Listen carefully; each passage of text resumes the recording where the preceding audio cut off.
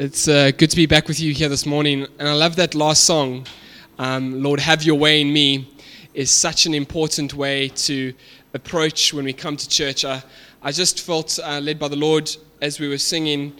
For those of you who are coming to see Taryn tonight, I know we've made a big thing about, he's such a phenomenal preacher, but there's such an important thing, and this is just an application to all church when we come to church, is we're coming for God, not the man. I remember when I was about 14 years old, 15, Hillsong came to South Africa, Port Elizabeth, and we traveled up, and I was so excited. My favorite band, and they arrived, and they sang the songs, and I went home so disappointed. Just not feeling the Lord, not feeling anything amazing. They played well, and they did Hillsong stuff, but the Lord challenged me on the way home that night, and it was because I had come to PE to hear Hillsong and not to worship the Lord. And sometimes you might have the similar experience. You might go see Angus Buchan, you might go see a preacher you enjoy, you idolize, you look up to, and when you get there, you're disappointed. And the reason is because our hearts have not been come to hear from God, but to hear from man. And when our hearts are like that, man, only what we hear is hear from man and not from God. And so that's a good application to have, regardless of we come to church, you're going to see someone special as we arrive going, Lord, I want to hear from you. Because when we do that, there is life. We can approach, we come as his children wanting to hear from him, and man, he speaks to us, and that's important. And so as we dive into the word this morning, as we unpack, we're going to be in Matthew 6, verses 1 to 4. As we unpack that passage and really just see what Jesus is saying here, again, the lens that I want you to be looking through as we do this is that God is a good God. God is good. All the time. God is good. And I want you to realize that because, again, we're talking about for the Father's eyes only, but as we've done for the last 2 weeks, we've spoken about the Father's heart for us. We have a Father's heart that loves and cares for and cherishes us, and this word that He has given is one in which He wants us to be able to understand the full magnitude of His love for us, to experience the life that He desires for us. Alyssa has created an email for Malachi, believe it or not.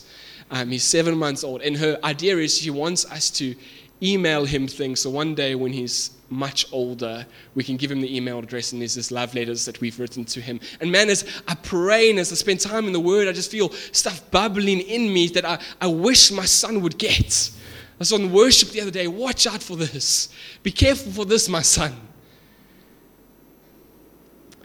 And this is what God is doing to us. And sometimes this is reflective for us. It's hard to hear, but it's out of love of a father for his sons and daughters. And so as we approach this, man, this section of Matthew 6 all the way to verse 18 is heart-wrenching stuff. There's some great stuff. But it is really dealing with the heart. But again, look through the lens of a love for a father for his children. That's why he's writing this. So have that in mind as we do this. Matthew 6, verses 1 to 14. I'll be reading from the English Standard Version. It goes as follows. Beware of practicing your righteousness before other people in order to be seen by them. For then you will have no reward from your Father who is in heaven. Thus, when you give to the needy, sound no trumpet before you, as the hypocrites do in the synagogues and in the streets, that they may be praised by others. Truly I say to you, they have received their reward. But when you give to the needy, do not let your left hand know what your right hand is doing, so that your giving may be in secret, and your Father who sees in secret will reward you. Lord, as we come to your word, we just want to be receptive to it. Father, we pray that you would minister to our hearts, that you would deal with the stuff that's in there so that we might live for your glory, that we might know you more, that we might experience the satisfaction of being close to Christ. And so we pray, Holy Spirit, that the words that I speak would not be my own, but would be yours, that you would speak to us, we pray. We believe in you, Lord, and we want to hear from you. In Jesus' name, amen. So before we dive in and unpack those 4 verses, what's important for us to understand is that verse 1 in chapter 6 is the foundation to which we see all the rest of the next 17 verses, all the way to the end of verse 18. Verse 1 is the foundation and the lens in which we look through that. Jesus here is not talking about a new type of righteousness. He's not talking about 3 different categories of almsgiving, prayer, and fasting. But rather what Jesus is focusing on here is the motive behind righteous living. Why do you do the things that you do? Does that make sense? And so Jesus is not wanting to talk about different things as much as giving examples of how do you practice this righteous living and how do you not. So there are different commentators that will try and talk about why Jesus chose these 2 things. D.A. Carson, a well-respected New Testament scholar, if you can get any of his books, I suggest you do.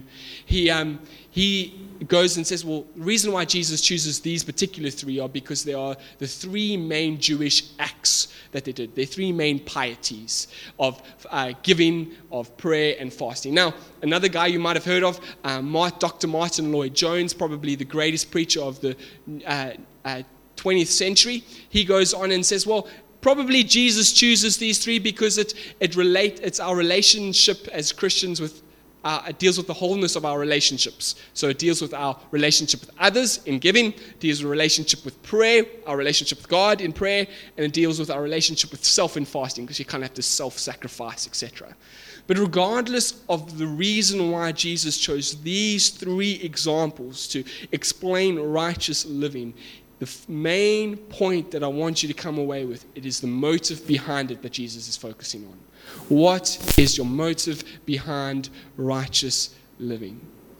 But as we read that verse, particularly verse 1, beware of practicing your righteousness before others in order to be seen by them. So that might jump out to you as a bit of a contradiction to what Jesus has said in chapter 5. In chapter 5, Jesus says this verse. If you've been with us in Matthew 5, you would recognize it. If you haven't, you'd probably recognize it anyway. It says this, you are the light of the world. Remember this verse? A city set on a hill cannot be hidden, nor do people light a lamp and put it under a basket, but on a stand, and it gives light to all in the house. In the same way, here it is, let your light shine before others, so that they may see your good works and give glory to your Father in heaven. So how does that fit with Matthew 6, verse 1? There's seemingly a contradiction there. How does that work, and how does that fit all together? Well, remember, it's all about motive. In Matthew 5, verses 14 to 16, the motive behind why you must let your good work shine is what? Let your work shine so that they may see your good works and give glory to your Father in heaven.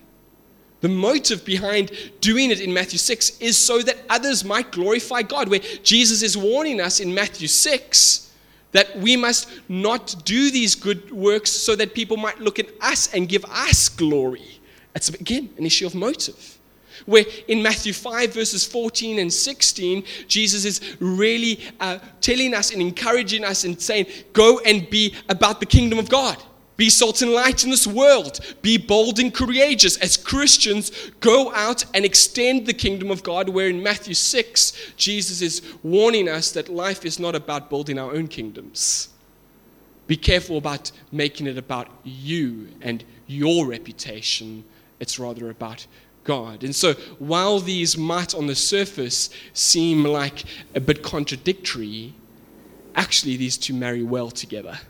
They go hand in hand really well together. And what Jesus is trying to warn us is, don't get these things the wrong way around. Don't get them mixed up. Don't be about self rather than about the kingdom. Don't be about your glory rather than about the glory of God. And so how do we get these things mixed up? I was thinking about this as I was preparing for this sermon. Why do we often focus on self rather than the kingdom, rather than the glory of God? And it might seem so simple to you and so elementary, but may I suggest it's because the simple and elementary things are often looked because they're so simple and we don't give them focus. But the reason why we do it is because we've taken our eyes off Christ. When we are focusing on self and focusing on our kingdom and our glory, our eyes are not on Jesus, they're on self. Because when our eyes are on Jesus, what do we see? Man, we see a holy God.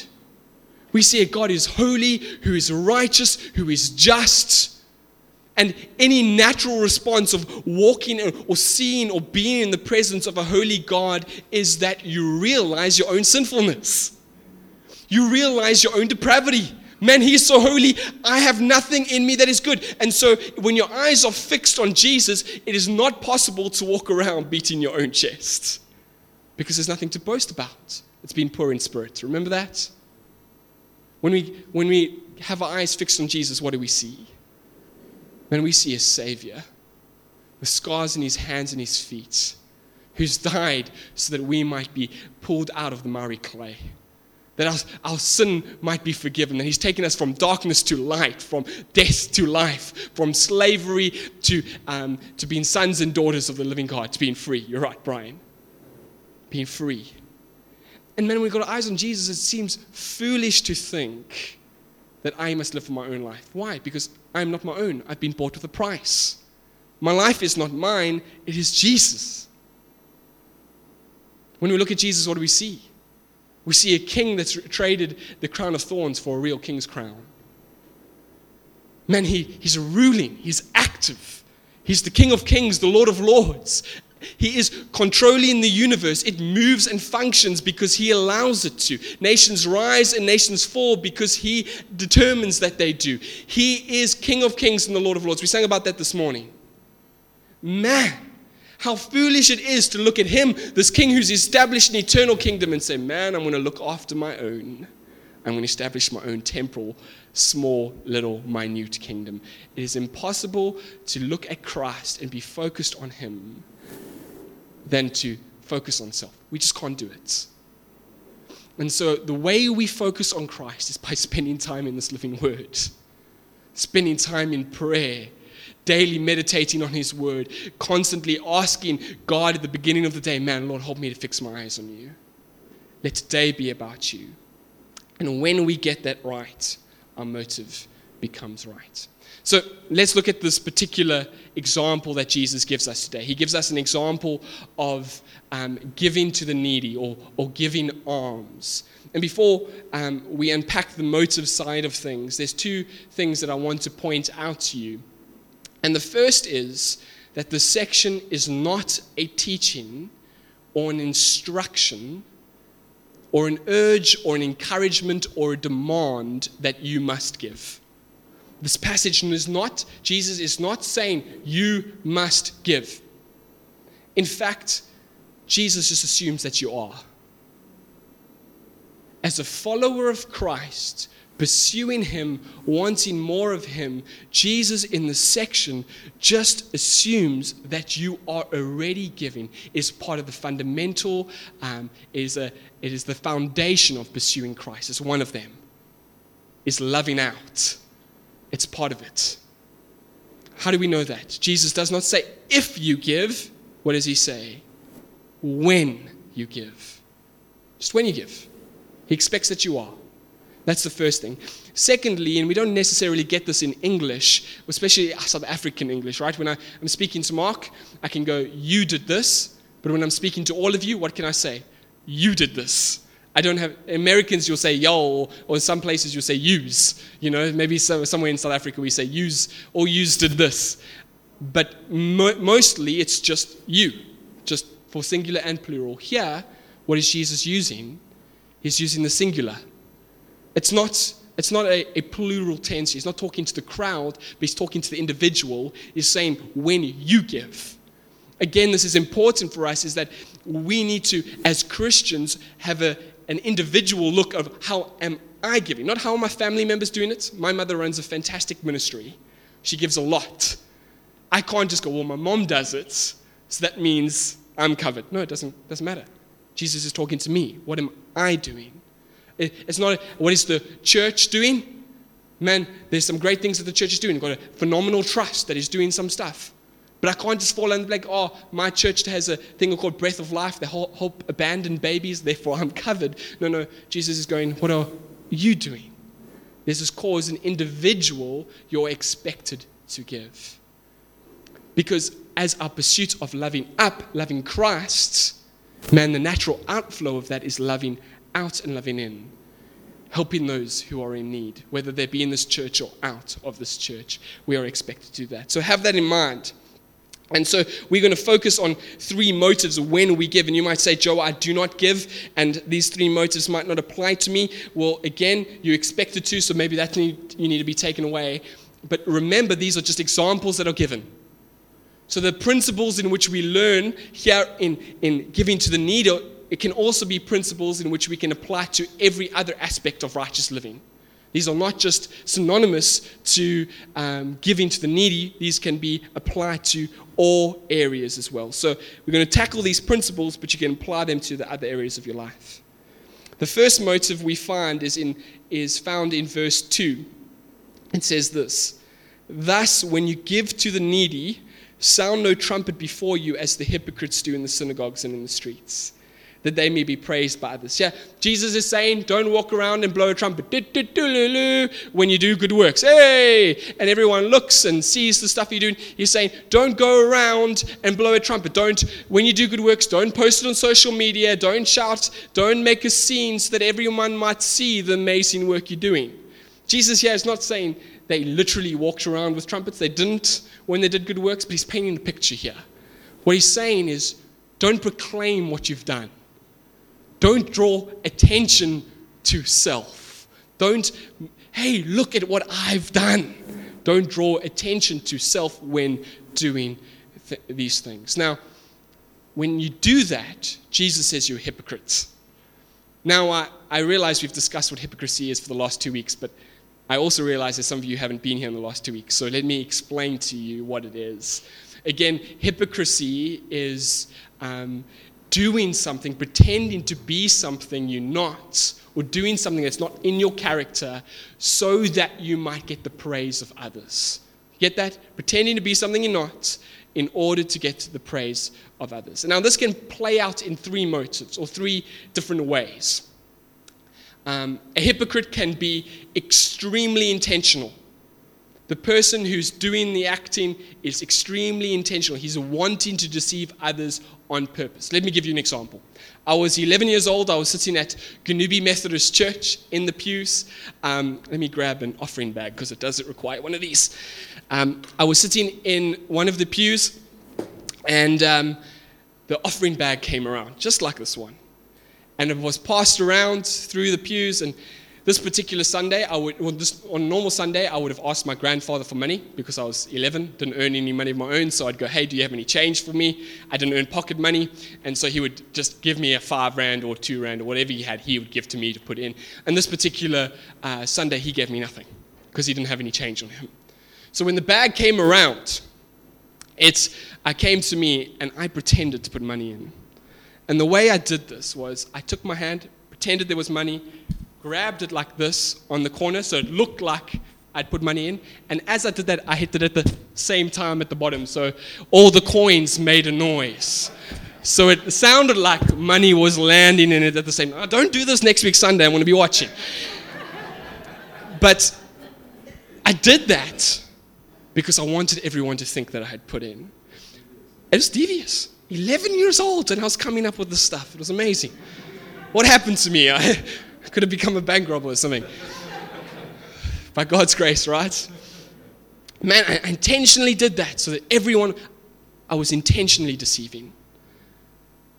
I passed the bag to my grandfather. He knew exactly what I had done. Because I'd asked for money, I didn't have any. He passes the bag, he turns around, and he just calls me straight out. He goes, "You're a hypocrite." I had never heard that word in my life before, but I knew exactly what it meant. And you see, hypocrisy can be intentional. It can be something in which we intentionally pretend to be something we're not. But hypocrisy isn't as blatant as that all the time. It can be a whole lot more subtle. It can be another way. It can be one where the person who's doing the deceiving actually believes their own deceit. They believe in their own line, which they're telling, but everybody else looks in there. You look at that guy and you go, man, that guy's making up stuff. He's not like that, but he believes it himself, but you can tell. That's the second way. The third way hypocrisy can happen is it can be the person who does it believes in the lie, and the person who sees it believes in it as well.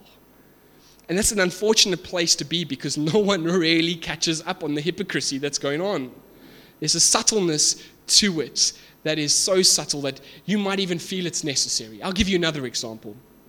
I have loads of examples of myself. I was about 17, 18 years old. I had a mate of mine who was at a church. He got all his friends that were youth leaders in a variety of different churches together. He wanted, as youth leaders, teenagers, to get together, and what we were going to do is we were going to run different events, to be involved in charities, etc., etc. It was a great idea. Love it. But his idea was to first we'd get all together. He would invite us to come and we would meet each other. So the first meeting we got together, we started to meet and we all had coffee and tea and biscuits and all that kind of stuff. There was laughing and joking. But part of the meeting was that now we had to sit down and just get to know each other. And so the idea was say your name, say the church that you're from, and say what you do in your ministry so that we can play to team. So that we know this person is in worship, this person does this. And so when we do events and stuff, man, we just know who needs to start leading what and who we can get in touch with. And that was a fantastic idea. So they started going around the circle. So-and-so does this, and they go to this church, and what. And the next person, and the next person. There was about 15 of us. And it was not long before this became a big boast session. Man, my name's so-and-so, and I come from this church, and these are the things that I do. And I was listening to it. These were amazing. Some of these guys did phenomenal things. They were involved in this worship team. They ran this with this organization. They were involved in this. And I was just blown away that by the time it started getting closer to me, I felt the pressure. I felt the pressure to perform. I needed to be a part of the circle. Man, I feel like I need to say stuff. So, man, my name is Joe, and I'm from Ganubi Baptist. That's where I was at the time. And I dived in headfirst. I started off in Genesis and ended in Revelation. I mean, I told them everything under the sun that I had done. This and this. And I was involved in this. And I was, yeah. And man, I could see the grin started to smile. They were nodding. They were approving of me. I was a part of the group. I was second last, I remember. And my mate Jared, who was next to me, it was his turn to go. He was phenomenal. Led worship ministry, fantastic lead in a variety of areas of the church, youth ministry, children's ministry, intelligent, a great all-round guy. And it was his turn. I was like, man, Jared's going to blow them away. And Jared went, hi, my name's Jared Trocus. I'm from Ganubi Baptist. Guys, I'm just here to help. Oh. And it was like a dagger to the heart as I realized Jared had got it right and I had got it wrong. And I tell you that story because I felt like I needed to say something. I felt like everyone else had said something to impress, and I was there to tell them what I did so that I could be best used for the kingdom of God. I needed to tell them what I needed to do because I felt it necessary. But it wasn't. It definitely wasn't. And it was subtle in the beginning, but it turned out to be, look at me, not look at God.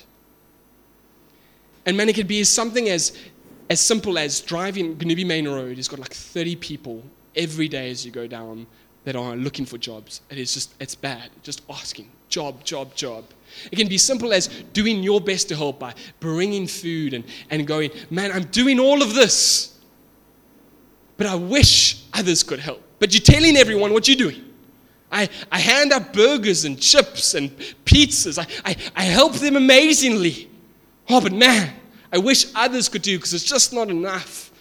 Your heart's genuine, but you just have to let everyone know what you're doing as well. It can be simple as a prayer meeting, as asking people to pray. You're trying your best, but you need God to intervene. And so you're just having to boast a little bit more. It is subtle, but it is there. And there's this carefulness in which Christ is saying, beware of doing these things in order to receive praise. Now hear me here. This is not an out never to do good stuff. Christ tells us in Matthew 5 verses 14 and 16, what? Be light of the world. Show your good works. But what Jesus is saying here is if you have the tendency to make it about self, don't do it in front of people. if you have the tendency to be prideful and boast about who you are, make sure you avoid it. If your motive is not right, don't do it. And again, this does not mean you don't do anything, and doesn't mean you can't be seen by others. I remember when I was 14 years old, around about that age, when I had read this passage, I would sneak through parking lots and give someone some money because I didn't want anyone to see me. Because I was scared I was going to lose my reward. That's what Jesus is talking about here. He's talking about motive. He's talking about motive. It's not about praising self, boasting oneself. Beware, says Jesus.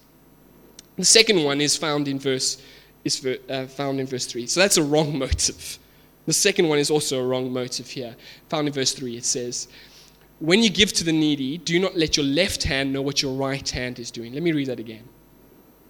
When you give to the needy, do not let your left hand know what your right hand is doing. What is Jesus talking about?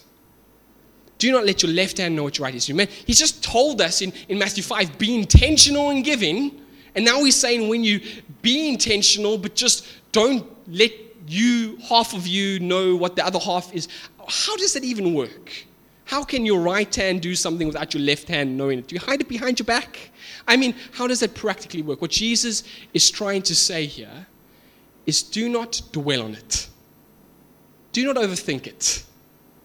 He's saying, do not do something good and then walk around and think about it all day long. Because, man, we can get the first part right. We can give and not boast about it, not tell anyone else about it, but we tell ourselves all day long. Man, I've helped that guy out. I gave him $20. He must be so stoked. He got 2 rands from all those other people, but from me, he was given 20 rand. He's telling his mates about it all day long. Oh, I'm a nice guy. I've done this, I've done that. And Jesus says, watch out, because while you're not getting the praise of others, man, you're building yourself up. And something that should not be a self-conscious act that should not take place, you shouldn't even know about it, suddenly becomes self-pride, self-righteous. Self-righteousness starts to build in our hearts. And quite frankly, it's quite perverse, isn't it? Almsgiving, the implication in the Greek is acts of mercy. So it's not only just giving money, it's all acts of mercy. It's acts of mercy to people in real situations that are desperate, who need to be helped. And somehow, in our sinfulness and our subtleness, we don't tell others about it, but we make it all about us. Which should be about helping real people in real need. Somehow, we make it this perverse thing about how great we are. It's wrong.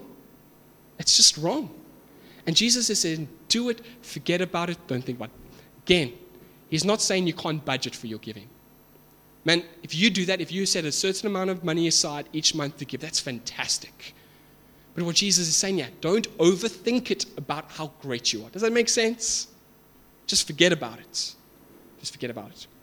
He moves on to the third motive. Let's look at that. It says here in verse 4. So let's read verse 3 and verse 4 together. It says, but when you give to the needy, do not let your left hand know what your right hand is doing. Here it is. So that your giving may be in secret, and your Father who sees in secret will reward you. He's saying your motive needs to be not that others might see you and praise you. Your motive must not be so that you can build yourself up and make yourself feel good. Your motive must be because you are living under the Father's eyes only. That He sees. He's got a list. He's making note, and He will reward you. We're not going to talk about rewards. We're going to speak about that in 2 weeks' time. But He will reward you. He sees it all. And at the end of the day, it comes down to a choice between 2 things. Are we going to please the Father, or are we going to please self? And you might say to me, no, Joe, it's not about pleasing the Father or pleasing self. It's about pleasing others or pleasing the Father. But really, at the heart of wanting to please others is because it makes us feel good. It's about self. But you know what the problem with choosing self is? The problem is people are fickle, right? People are. We fickle. You fickle. Everyone's fickle. One day you do something great, everyone's going, wow, that person's amazing. They do this, and that. The next day they see you run a traffic light and they're calling you all types of names. that person, see how they drive and this, and they're slandering your name. They praise you one day and they slander you the next. It happened to Christ. He arrived in on a donkey. They praised him. 3 days later, they crucified him. We are fickle. We are fickle.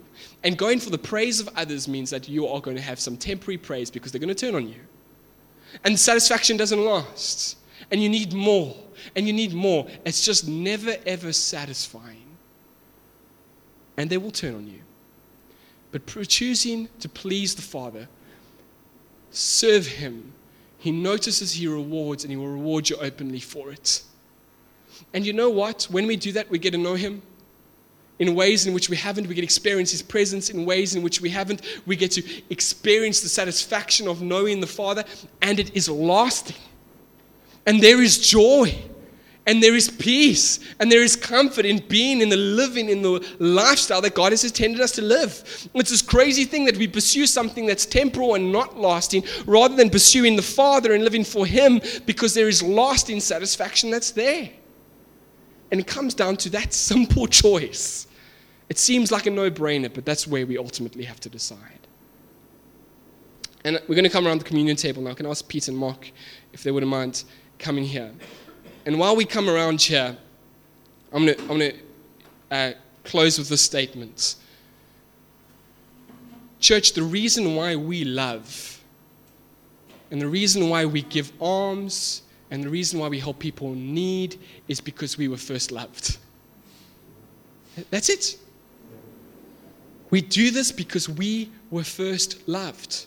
Man, when we were sick, our Savior came and gave us help. When we were hopeless, we had Christ. When we were dead, we had Christ. When we were lost, we had Christ. He came. He loved us. And so the reason why we love is because we have been loved. Not because we deserve the praise, but rather we've received what we've been giving. It's about Jesus. And so as we come around this communion table and as we partake of these elements and we drink of the grape juice and we eat of the bread, we remember the love of Christ for us. That by His stripes we have been healed. By the shedding of His blood we have been cleaned. We have been taken from being slaves to being sons and daughters of the living God, and He has loved us. And so we love as well.